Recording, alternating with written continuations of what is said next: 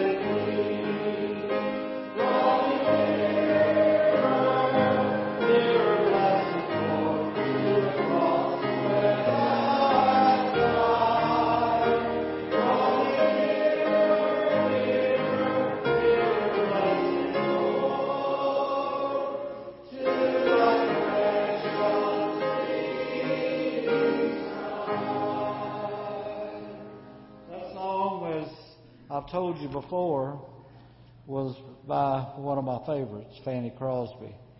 I love that song. And she speaks in all of her songs about being closer to the Lord. And I just love to sing those songs. living for Jesus, a life that is true, striving to please Him in all that I do.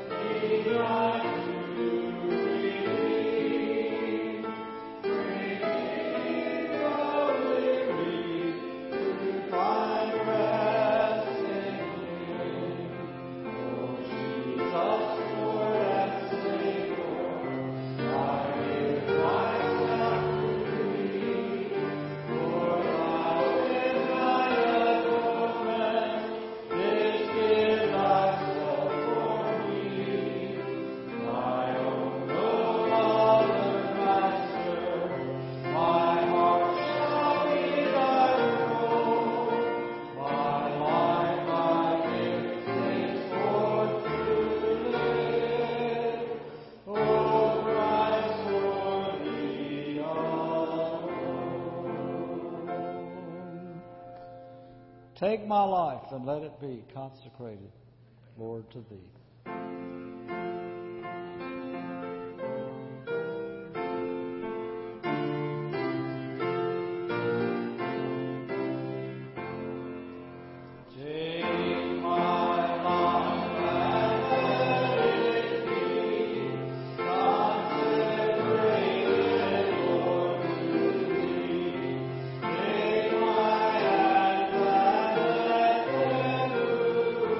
Thank you.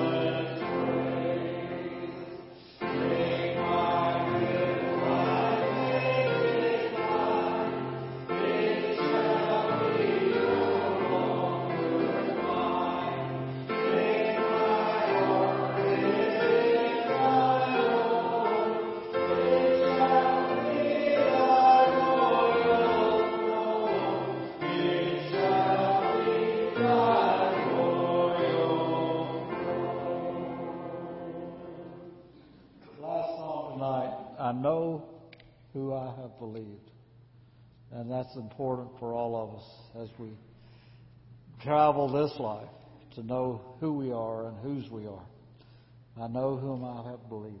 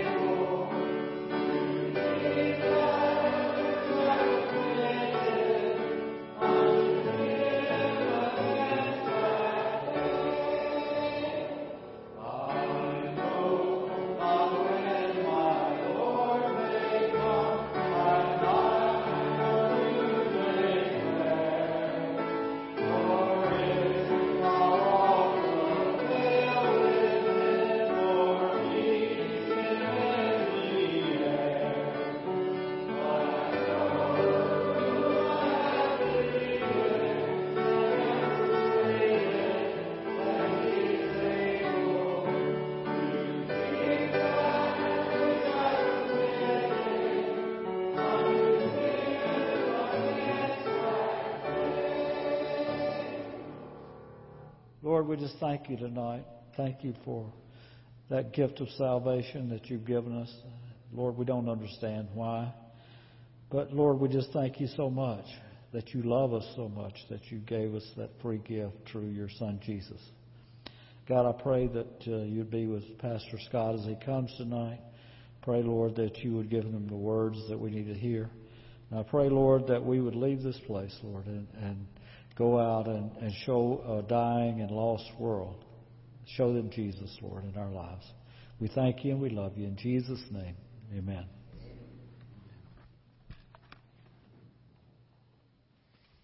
Well, good evening. That was weak. I mean, thank you. Good evening. It's good to be in the house of the Lord. Amen. Hey, what a song of assurance we just sang too. I know in whom I have believed. I know that I believe in Jesus. I know He's able to keep what I've committed to Him until that day. What an awesome song of commitment we sang. Hey, turn with me in your Bibles to the book of James for the next, months, years, I'm not sure. We're going to walk through the book of James. I love this book. It's really, really, really practical book. It's like opening up the newspaper, but better. It's good news. So it's just really fresh and right where we are in life. It touches the areas of our life that honestly need to be touched. And I appreciate the book of James. Every couple of years I'll just pick up the book of James and kind of go through it. And I love that. It's just good for me. It's good for us as a church. my wife and I are going to study James together through this journey, and it's just a real cool thing. She's leading a group of young ladies right now through the book of James. So I'm kind of teaching here, and she's teaching in a small group right now, teaching some young ladies and just enjoying the book of James. So tonight our text is going to come from James chapter 1, beginning verse 9. And last week we learned that James was the brother of Jesus, and he wrote to the people who had been scattered abroad. They'd been moved out because of their faith. And these people were Jewish Christians who were under much persecution for their belief in Christ. And the Messiah was their Lord, and they knew that. They were unapologetic for that. But what it caused them to do is it caused them to be pushed out of where they were living, and they were dispersed. And most of the Christians struggled financially due to the famines of the land and the fact that they had to pick up and just leave so quickly and leave everything behind. So they were really, really struggling. All were undergoing various trials for their faith. They had faith in Christ, but they were experiencing these trials in their faith that was being tested. And they were told that they were supposed to have joy in all their trials. But in their trials, they were having some great struggles. Now, finally, we learned that the many people who were living in the state of this dispersion were also living doubly minded. They were saying one thing about Christ being their Lord, but in order to just exist and survive, they were saying something else too. And you can't live in a double-minded state. Either you're for God or you're not for God, and that's the only way you can be. So this week we'll begin by looking at what James has to say about one of the major reasons for segregation in the church body today. So if you have your Bibles, if you will, stand with me, and let's read beginning in chapter 1, verse 9 tonight. The Word of God says, "But the brother of humble circumstances is to glory in his high position, and the rich man is to glory in his humiliation, because like flowering grass he will pass away. For the sun rises with a scorching wind and withers the grass, and its flower falls off, and the beauty of its appearance is destroyed. So too, the rich man in the midst of his pursuits will fade away. Blessed is the man who perseveres under trial. For once he has been approved, he will receive the crown of life which the Lord has promised to those who love Him. Let no one say when he is tempted, 'I am being tempted by God.' For God cannot be tempted by evil, and He Himself does not tempt anyone. But each one is tempted when he is carried away and enticed by his own lust. Then when lust is conceived, it gives birth to sin. And when sin is accomplished, it brings forth death. Do not be deceived, my brethren, or my beloved brethren. Every good thing given and every perfect gift is from above, coming down from the Father of lights, with whom there is no variation or shifting shadow. In the exercise of His will, He brought us forth by the word of truth, so that we would be a kind of first fruits among His creatures." Lord Jesus, thank You for Your word. Thank You, Father, that we can assemble tonight and Your word can be proclaimed. And God, we can sing praises unto You. I pray, Father, as we are together tonight, You would enrich our lives with truths from Your word. God, that You would speak clearly to each of us individually, that we'd all leave here with something that we can apply to our life and live more holy and godly lives before You and before this world. Move, Father, as only You can in our hearts. Lord, You have Your will and way in us tonight. We pray and ask this in Jesus' name. And all God's people said, amen. So the text tonight talks about a couple of things I just want to address. And James is speaking here first about glory and humiliation in verse 9 through 11. And he talks about the poor being exalted. Now, there's always has been, and it seems like in our lifetime, this divide among the socioeconomic classes where there's the rich and there's the poor. And a lot of times they don't mix and mingle. It's not just been in our day. This has been going on for years. There's some countries where we see the extreme rich and the extreme poor, and they never mix and they never mingle. But there's one thing that we have that is a common bond that should always draw us together, and that is the love of Christ. No matter how much you have or how little you have, we should all be drawn together for the glory of Jesus because of His love for us. So at this point, James introduces the poor and the rich, and he discusses them, and the poverty here discussed. He says, but the brother of humble circumstances is to glory in his high position. What do we make of that? We make of that the fact that this person, the person you, maybe someone you know, maybe someone in this world who is living in humble circumstances, who has very little, that their poverty has a double benefit on their life. First of all, it encourages humility. When we have a whole lot, and we may not be very humble, but when we have very little and live very meekly and very, very little in our life, it creates this atmosphere of humility in our life. And you know, James is speaking towards that. And also requires faith in God. And it encourages that faith that we have in God. Those who were poor look not to themselves or to the things that they had, but to the future that they would have with Jesus. And that's what James is telling us here. Blessed be the man of humble means. He doesn't have much, and he's living in this life without much. And blessed is him because, hey, in that, he's not looking to himself. He's not thinking of all the things he's got. He's not tied up by the stuff of this world. But he's able to focus on the future glory that he'll have before Jesus. What an amazing thought that is. You know, you and I have a place in heaven. If you know Jesus Christ as your Lord and Savior, and I hope you do, I trust you do, and I trust if you don't, you'll come under conviction by the Holy Spirit, and you'll be drawn into a relationship with God, because that's what He wants. It means we have to lay aside ourselves and take up the cross that God's got for us, and we yield our life to Him. But I would pray that would happen in your life. And in that regard, we wouldn't be so attached to the things of this world. Now, I got to tell you, I've told you before, I'll tell you again. When we look at the rich and the poor, I don't believe there's a poor person in this room.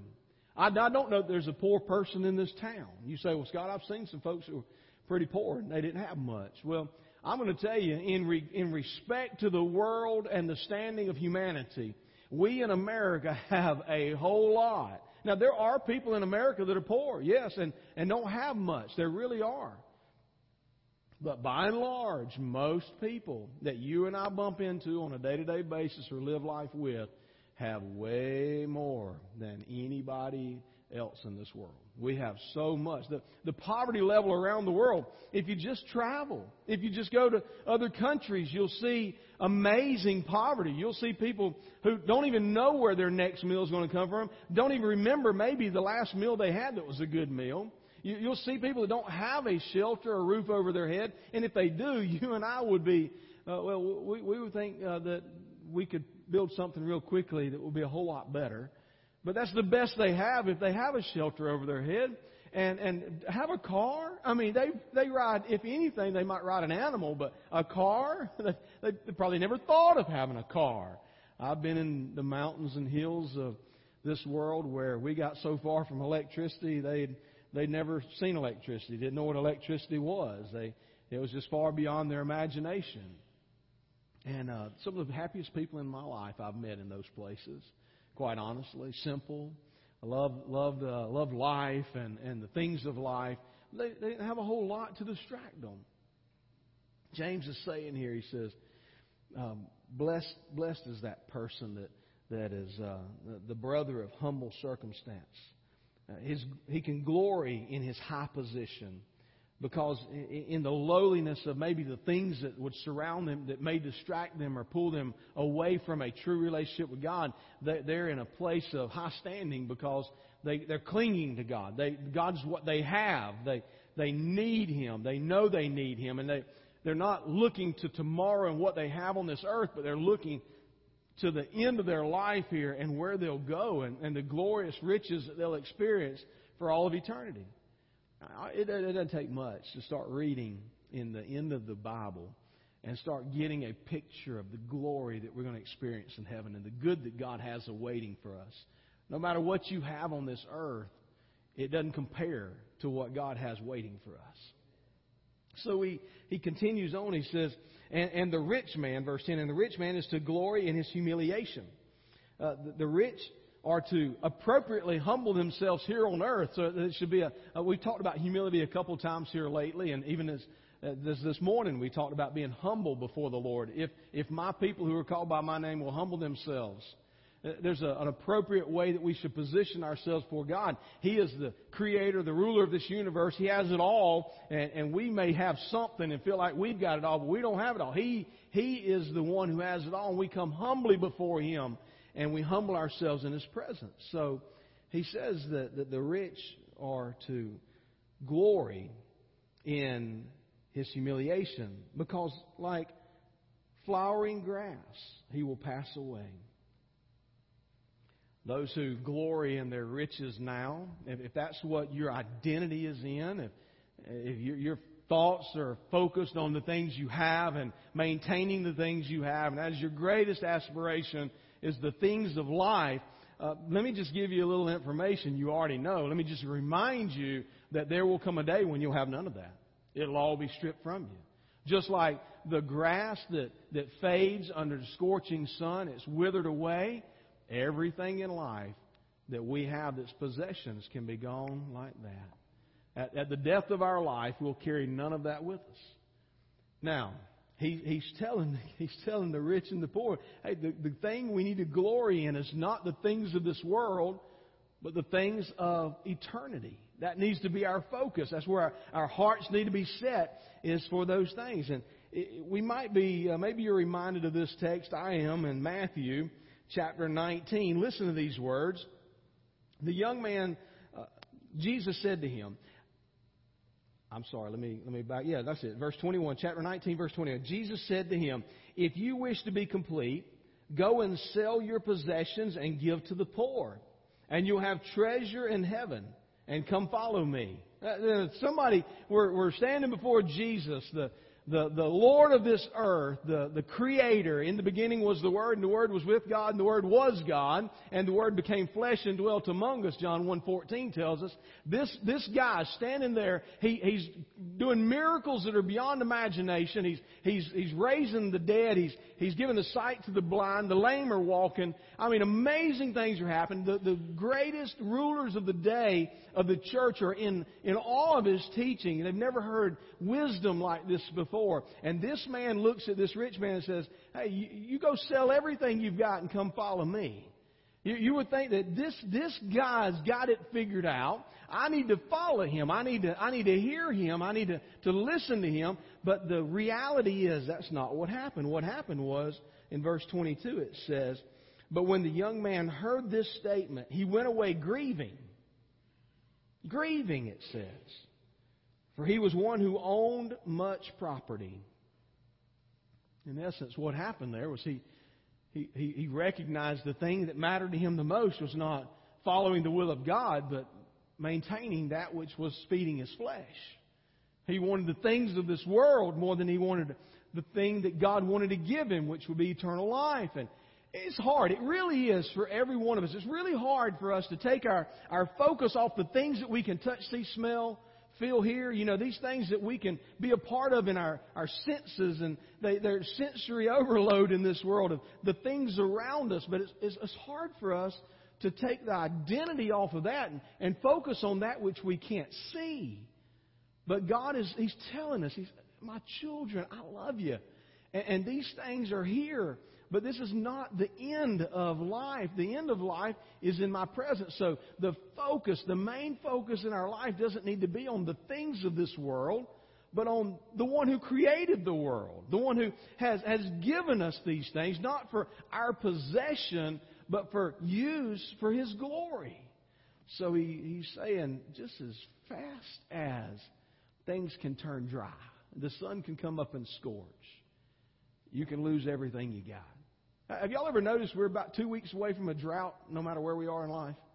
I mean, it can be wet, and I grew up farming, okay, and living on a farm and working with farmers, and I'm just telling you, I know how quick things can turn. You can be getting so much rain, you're like, oh boy, I wish we'd get a break here. You'll hardly ever hear me say, I wish we'd get a break from the rain. And we'd have to be building an ark, okay, for me to feel that way, because I've seen it just switches just like that. It's kind of done that around here recently. This is probably the driest in 4 years that I've seen it since I've lived in Cookeville. 4 years and a couple of months now. I've seen 5 summers, and I'm still amazed that the grass stays green around here, because I came from Georgia, where it gets really hot, about 10 degrees hotter than it does here, which is hot, okay, and humid too, and it gets dry, and I'm used to seeing brown grass in the summer, and not having to cut Bahia grass or Bermuda grass in the summer because it withers up. I know how quick that can happen, and what the illustration here that James has given us is, as quickly as that can change, so can your condition. You may have it all. You may feel like you've got the world by the tail. You may feel like you've got enough riches to send you into eternity, but they're not going to provide for you. They're not going to continue for you. Those things can go away just like that. I don't care how much you got. And so it's what do you put your value in? Where do you focus your attention, and what should your heart be tuned to? It goes on in that Matthew passage. I've got to continue to read, because it says in verse 23, and Jesus said to His disciples, just on the heel of that conversation with the rich young ruler, it says in verse 23, and Jesus said to His disciples, truly I say to you, it is hard for a rich man to enter the kingdom of heaven. Again, I say to you, it is easier for a camel to go through the eye of a needle than for a rich man to enter the kingdom of God. I'm going to tell you, my ears perk when I read that. My heart says, okay, tell me what we're talking about here. Because I have seen poverty-stricken people in this world. Way more. I've never been in the condition of literally hundreds of thousands and even millions when you go into a nation like India. You walk into India and you see the vast poverty there that's just heartbreaking. You see kids that are malnourished and don't even know where their next meal is going to come from. Parents that can't provide, and you're like, oh wow, this is true poverty. And I've never experienced that. I mean, I eat for maintenance, okay? I mean, I'm afraid I'm going to get hungry, so I eat several times a day. And I've said that, I think, twice a day. But reality is we know where our next meal is going to come from. Most of you in this room do. You know where your meal is going to come from. You know where you're going to go home tonight and have shelter. You actually have a ride when you leave here to carry you home. Most of you. You'll drive yourself, or you'll ride with somebody in a very nice vehicle. And there's nothing wrong with that. We'll get to that in a minute. But in reality, we're sitting here reading a text that says, and Jesus said to His disciples, truly I say to you, it is hard for a rich man to enter the kingdom of heaven. Why? Because it is easy for a rich person to get focused on the wrong thing. It's very easy for us, instead of having possessions, it's easy for us to be possessed by our possessions. Now, I'm convinced that God is not against us possessing possessions. But I'm also convinced that God is not for us being possessed by our possessions. God desires for us that have much. Because of who has much, of much will be required of you. Now, if you've got a lot's going to be required of you.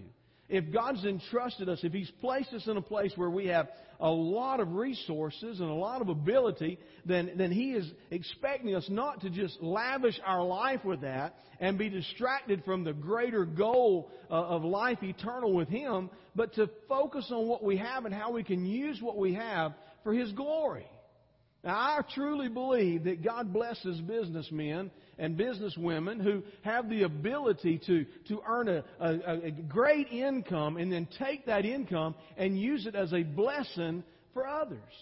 We've all read the stories of those who began tithing at 10% and went to 11, 12, 13, 14. They just continued to increase their tithing until, they were tithing 90% of their income. You might have read those stories. I've read those stories. It's a blessing to read those kinds of stories. We know there There are a lot of people who have a lot in this world and have used it for the glory of God. What a blessing that is to see that displayed, where the kingdom of God is important to people, and they say, you know what, I've been blessed, and I want to take that which I have and that which God has given me the ability to have in my possession, and I want to use that not for me and just for my glory, but I want to use it for God and for His glory. And I think that is hugely awesome when we do stuff like that. I've seen it. You've seen it. Hopefully you've seen it. Hopefully you've been a part of it. And you've looked at your life and said, how can I do more for the glory of God because He's entrusted more to me? I could give a heap of illustrations here. I'm going to retract from it, but I hope you know of some of these illustrations where you've seen that work out. But the camel, it says it's easier for a camel to enter through the eye of a needle than it is for a rich man to enter heaven. Because a lot of times, just think about that, for a camel to go through the eye of a needle, that'd be pretty hard. He'd have to lose something to get through it. Well, he'd have to let go of those things which are holding him back and the possessions which he is so possessed by to be able to enter into the place where God would have him be in his life. And so the message here is that, really humility rises.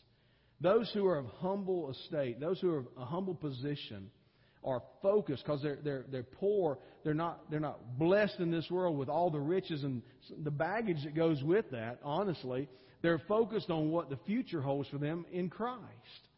And for those who have, if they're not careful, will get consumed by their stuff and miss what God has for them, which is far more valuable than the things that we count as possessions here on earth. So it's important for us to keep our perspective right, that God's eternal realm, that which He has gone to prepare for us, as John 14:6 says, or John chapter 14 says, I go to prepare a place for you. If it were not so, I'd have told you. In my Father's house are many, many dwelling places. He's got a place for us. And He's going to come back for us. He's got a place for you, a place for me, that far exceeds anything that we could ever build.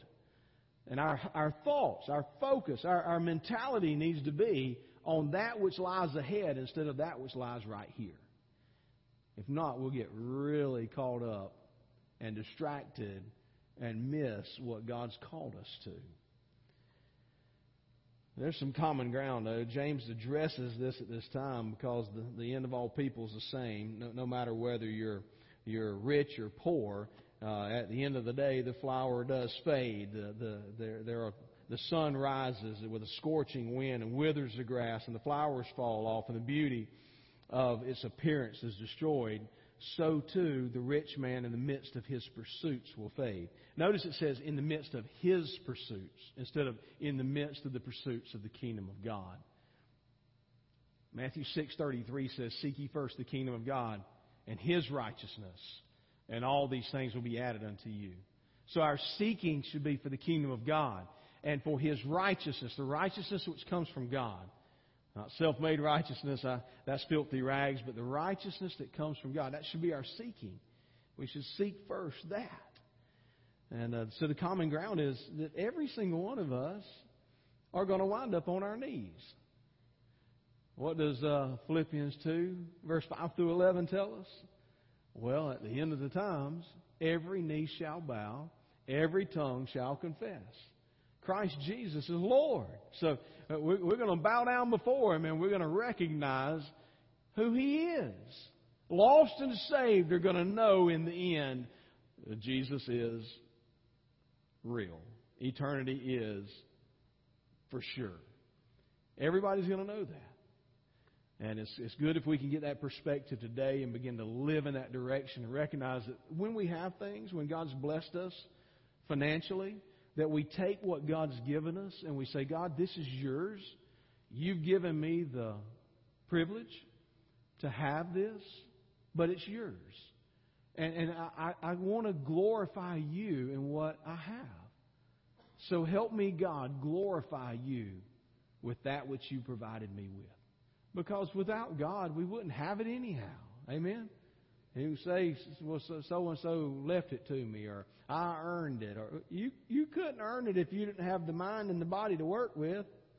You couldn't earn it. If God hadn't given you the breath of life, you couldn't have earned it. You know what I mean? Somewhere along the way, somebody was blessed by God to have the opportunity to gain it, and now you're given control of it, so it ought to be for His glory. So James is trying to level the playing field and letting us know that these things, there's a separation that can come from rich and poor, and we don't need to separate the church over rich and poor, but all come together. Rich and poor come together. Those with a lot and those with little come together around one thing that matters. That's Jesus and the future that we have with Him. Verse 12 says, "Blessed is the man who perseveres under trials, for once he has been approved, he will receive the crown of life which the Lord has promised to those who love Him." You look at this text through verse 16, and what you see here is the trials of temptation. Blessed is the man when he endures. So there's going to be persecution comes, or trials that come, and when those come, blessed is the man who perseveres under trial. For once he's walked through it, once you've made it successfully through the trial. How many of you like to make it through a trial? I like the other side. Okay. I've heard before, you're either heading into one, you're in the middle of one, or you're just coming out of one. I like to be just coming out of one. I don't like to be heading in. I don't like the middle of it. Those are tough times. I like the mountaintop experience, and you do too. If we're just honest, we don't like the pressures of life. We don't like to be in bad times. We like to be in good times. We like blue skies and beautiful days and mountaintop experiences. But I've been on the mountaintop physically. I've been on a lot of mountaintops, and on the top of a mountain, it's pretty rocky. If you get to the top of a mountain, and the soil's pretty thin, and things just don't flourish on top of a mountain. They flourish in the valley. That's where all the weathered soil has been washed, and the wind has beaten the soil and pushed it down into the valleys, and the top soil's the deepest. And that's where things grow the best. That's where the water runs. When it rains, it fills up the valleys, and that's where things flourish. But we don't like to be in a valley, do we? But we know that God's with us even in the valley. Amen? So we see here, blessed is the man who perseveres under trial. For once he's been approved, once he's come through it, he receives the crown of life which the Lord has promised to those who love Him. Our reward is revealed. Man, we get a crown of life when we persevere under these trials. God allows you and I to be tested. He tests us. A faith that can't be tested can't be trusted.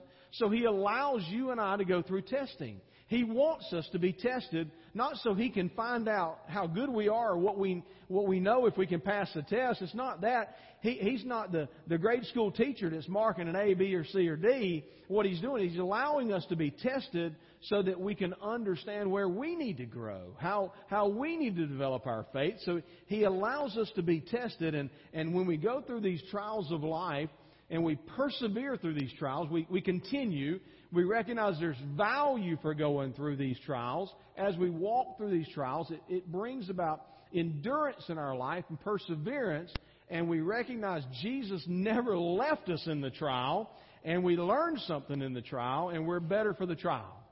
So we see that in this text. He says in verse 13, that let no one say he is tempted, for I am being tempted by God. For God cannot be tempted by evil, and He Himself does not tempt anyone. So we know that temptation doesn't come from God. Temptation comes from Satan. It is God's desire to test you and bring you through trials so that He can mature your faith, give you endurance and perseverance, and help you become the person He's called you to be. It's training ground for the future journey here in life with others, but also for the future glory in heaven when we're in His presence. It helps if we've been perfected by the time we get there. So God's working on our life. He's going to send us through trials that will help prove us and help us become the people He's called us to be. But along the journey, Satan is going to tempt you. He is going to try to trip you up. He's going to try to get me. Oh, if he can get me and he can get you, and then he can cause devastation among the body. God never wants His body to be destroyed, but Satan wants His body, the body of Christ, to be destroyed. John 10:10, the thief comes to steal, kill, and destroy, but I came to give life more abundantly. He wants to give us life, an abundant life, but Satan wants to destroy us. So we see this being played out. God will never tempt you. And He'll never even, it goes on to say in Scripture, He'll never allow you to be tempted beyond what you can withstand and give you a way that you can get out.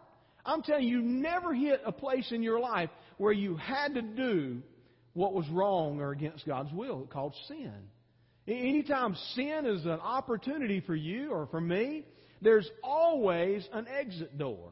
He always gives us an exit door. God won't allow us to be tempted by Satan to a place that we can't say no and go the other way.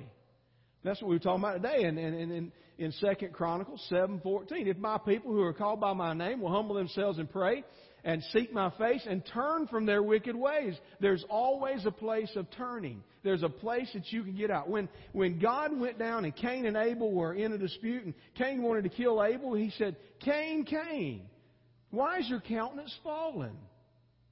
Sin is crouched at your door. You must master it.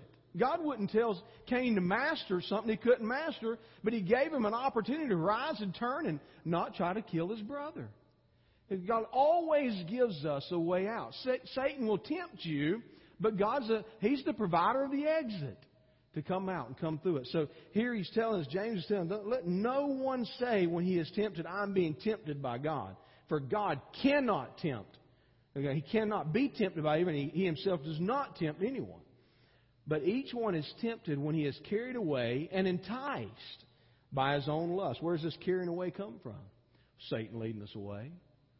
Satan ever so slowly will lead us away. I'm telling you, man never falls in a day. A woman never falls in a moment or in a day. It's always a slow fade. It's a little bit here, a little bit there. It's making this decision. It's sacrificing on this standard. It's just a little bit of this, a little bit of that. And before you know it, you've journeyed away from the exact place that God called you to be in the middle of His will. And you've allowed things into your life that you should have never allowed into your life. And you find yourself way down the journey and in a place where you shouldn't be. So I tell my kids, I say, hey guys, it's not this decision. It's not that decision. It's a whole bunch of decisions that cause a train wreck in life. It's that you began making one bad choice. You decided to hang out with this group of friends and you didn't feel real comfortable with it. You knew it wasn't best, but you lowered your standard just a bit. And then they offered you this and you take that. And then next thing you take this and the next thing you take this. And before you know it, you're down a road that you don't even know how to come out of. And you're trapped by something. You're caught. You've been tempted to the place that you've fallen. And it happens in our lives. If we're not very cautious and careful, we get enticed, we get pulled away by Satan. It's his desire. And that can happen with anyone in this room. Any man, any woman can see another person of the opposite sex at work and begin to have a conversation and enter into a kind of conversation they know they shouldn't enter into if they're married and have a spouse and they're to be faithful to that spouse. And the next thing you know, they're conversing about things they shouldn't converse about. Water cooler talk gets a little more romantic, and next thing you know, they're walking down a road they should never walk down. But it doesn't happen in a moment. It happens over a period of time of relaxing that standard and that moral integrity which God tries to give us, and He carries us through trials to build that up. But the temptation comes and carries us away and entices us by what? Lust. The desires of the flesh, the lust of the eyes, the lust of the flesh, the pride of life, these things are out to destroy us, and we have to capture those things in our life, have to shore them up and be sure that we're standing in the right place. Each one is tempted, though. Do you think through this? Verse 15 says, when lust is conceived, it gives birth to sin. And when sin is accomplished, it brings forth death. Do not be deceived, my beloved brethren. There's a way we can keep from being deceived. It goes back to what he said in verse 7 and 8. It says, "For that man ought not to expect," when he's praying with doubt, that man ought not expect that he will receive anything from the Lord, being a double-minded man, unstable in all his ways. It's the instability. When we set ourselves in faith in Christ, and we plant our life with Jesus, and we walk daily with Him, with our focus on Him, our desire is to live for Him, to love Him. We position ourselves before Him every morning. We practice the things which will build us up into faith. And we put the disciplines, the spiritual disciplines like we're talking about on Sunday morning, at work in our lives, and we position ourselves in practice before the Lord. Then we begin to recognize the power of God in our lives, and we want more of it. And we position ourselves then to where we don't find ourselves doubting God, but we have faith in God. And when we have faith in God, we don't get tossed by every wind of doctrine that comes along. We don't get pulled this way and that way. It's not like riding a roller coaster. Maybe we on a straight walk with Jesus when we're doing that. But now when we're doubly minded and we're over here and over there, we're all over the place, we don't know what's truth, then we're open and susceptible to be destroyed by Satan. It's not God's will for us to be moved back and forth and off by every wind of doctrine, but to be faithfully walking with Jesus. So we see in this, we see that lust is conceived, gives birth to sin, and when sin is accomplished, it brings forth death. Do not be deceived, my beloved brethren. Every good thing. So if it's good, and every perfect gift, if it's perfect, if it's good and it's perfect, it's from above, coming down from the Father of light. So where's light come from? It comes from Jesus. Darkness comes from Satan. So that which is of light will come down from God. Every good and perfect gift is from above. And we need to look for the good and perfect gift. How do we know the good and perfect gift? From that which is Satan will try to disguise. He's a disguiser. He's a mimicker of God. How do we know the difference? We have to know the Word. If we're not in the Word and we don't know the Word of God, if we're not a student of God's Word, we'll easily or more easily be deceived by Satan. So, ladies and gentlemen, it's so important for us to be in God's Word. So important for us to spend time in God's Word, reading God's Word, letting God's Word penetrate our hearts and permeate our lives, so that when we rise and we walk out of our house, we've got on the armor of God, as Ephesians 6 tells us. We'll never face sin the same way unarmed. We'll be destroyed. The flaming darts of Satan will destroy us. They'll penetrate our lives and they'll destroy us. But the Word of God, Deuteronomy 6 tells us the Word of God is to penetrate that heart. Not the flaming darts of Satan, but the Word of God is to penetrate our heart. We have to suit up and put on the armor of God so that we can stand against the flaming darts of the devil. So as we see, every good gift and every perfect gift is from above, coming down from the Father of lights, with whom there's no variation. There's no variation or shifting shadow. There's nothing unstable about God. He's going to bring consistency to our lives, and He's going to consistently present truth to us. And we see that here. In the exercise of His will, He brought us forth by the word of truth, so that we would be a kind of first fruits among His creatures.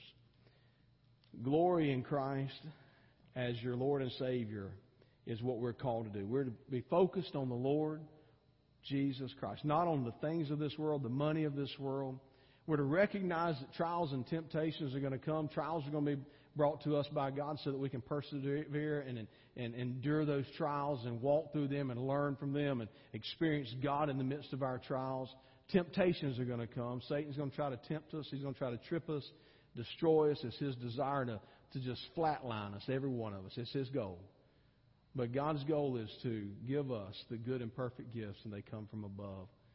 And we have the privilege of knowing Him, the stability of God in our life, unwavering, consistent. We can stand before the King of Kings and the Lord of Lords. We can position ourselves in His Word. We can have a faithful, passionate relationship with Him. and He will touch our lives. So when we face the trials of life, when we experience the temptations of Satan, we can withstand Satan's temptation. Because if we live for Jesus, we have Him on our side. He'll never allow us to be tempted beyond what we can handle. Temptation will come. Trials will come. One thing we need to recognize, though, is we have a lot in our life.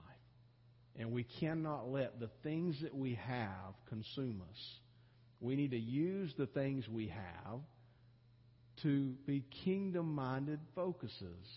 So take what God's given us, let us use it for His glory, and not be caught in a trap that Satan would love to destroy us with. James is speaking that into our hearts and our lives. It's practical for every single one of us. No matter what you have, how much you have, everybody has something.